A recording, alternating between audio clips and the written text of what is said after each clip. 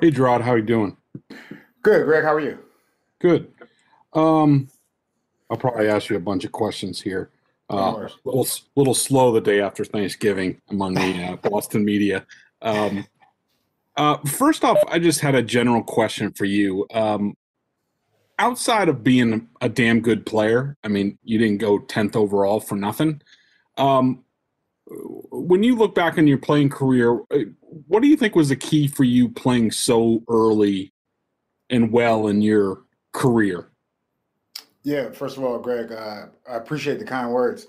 I would say, I was coming into a system and an organization that had just previously won a ton of games. Right, they lost one game the season before, and we had great leaders, obviously had a great coach, great linebackers to learn from, and just really coming in with the mindset of trying to be a sponge and trying to learn as much as I could, not only from the coaches but also the players around me. So you think about the guys in that room, Teddy Bruschi, Mike Vrabel, all those guys, they taught me a ton about football, and I would try to apply those things. And, obviously there were bumps along the way, but I would say I had a pretty good rookie year. And a lot of that was due to having those guys kind of take me under their wing. And then also we had some beast up front. When you look at that front, the defensive line, you had Vince Wilfork at the nose, Ty Warren and Richard Seymour. Those guys will kind of keep you, kind of keep you clean.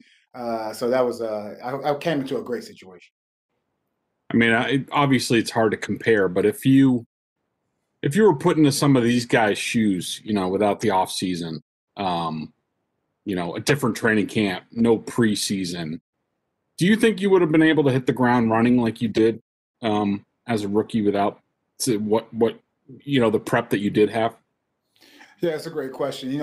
I think there's no doubt that these guys kind of came in, and rookies around the league, honestly, came in, behind the eight ball, having to do the virtual meetings, not really being able to build that camaraderie with their teammates by having, in-person meetings, working out with these guys, then getting on the practice field during spring and all that stuff. So they definitely came in behind the eight ball. As far as if I would be able to do, I'm not sure, honestly. I'm not sure. I like to go out there on the field and I like to be around people. I tell you, sometimes sitting here behind a screen, I'm sure you know this as well. It kind of gets tiresome, and sometimes it's hard to really focus. I would say it would have been tough. Uh, Focus more on this week and the Cardinals. Is there anybody that you've watched on film? I mean, there's Lamar Jackson and guys like this, but a comp to Kyler Murray, anybody you played against in your career, like he just seems like a completely unique type of talent in the NFL. He's definitely unique. This guy is like a punt returner with a good arm. You talk about someone with great quickness. I've played against quarterbacks who were fast, but this guy is both quick and fast, which there definitely is a difference there. This guy, he can make all the throws, and he's shorter. And I know a lot of people kind of knock the fact that some of these quarterbacks are shorter, but honestly, I mean, it's hard to really find these guys, especially if they're mobile, right? So this guy is mobile. It's hard to find him behind the offensive lineman. And then when you finally do see him, he's so quick, he's hard to get on the ground. So no one that I've ever played against, as far as comps there, but he's definitely a fast guy. Kingsbury's offense, do you I know he comes from the air raid background, and the NFL hasn't seen a ton of that. Do you see much air raid in what he's doing in the NFL, or is it pretty similar to some of the other schemes that or the more wide open schemes that you've played in this league lately? Yeah, I know it's easy to sit here and put the air raid tag on this offense, but I would say this is more of a game plan offense. And when you look at the games, whether it's game plan personnel groups or just the overall what they're trying to attack is different each and every week.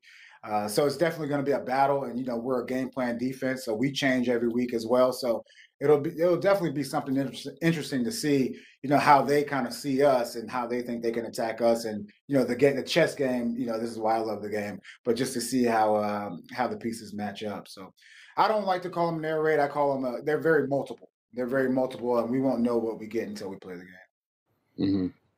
Hmm. Um, on Jawan, how do you think he's done to this point? And he's just coming back from injury, but also in the in the respect that, he went from a very crowded room with a bunch of, good veterans to basically, being by himself and sort of the only veteran presence. How do you, and plus, now you guys are in intensive protocol, so you're not even in the same room. I mean, how do you think he's done with all the challenges this season?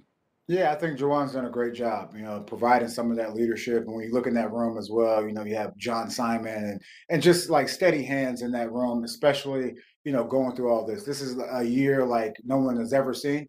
And so every day seems like an adventure. But I would say, Jawan kind of comes in with the, level mindset that you need to deal with some of this stuff. So I think he's done a good job. One, I think this will be my last question, and then I'll let anybody else go. But in terms of sort of the amoeba stuff that you guys have done in the past couple of years, in terms of bringing guys from the second level on pressures and stunts and twists and things like that, it doesn't seem like you guys are doing as much of that this year. Probably because most of those guys have been here for 3-4 years that were doing it. Do Where are you guys in that? And do you think there's a chance for you guys to add that and layer it on as we get closer here to the end of the season? Yeah, definitely. I would say it depends on what game you watch. There have been some games Yeah. where we've brought those perimeter guys and stunted guys, and then there's also been games where it's looked like we've just sat there and tried to play technique. So that falls back into the whole game plan element of how we think we can attack some of these offenses. And yeah, I think you hit it on the head as far as there are definitely things that we would like to add going forward. We always talk about playing our best football after Thanksgiving.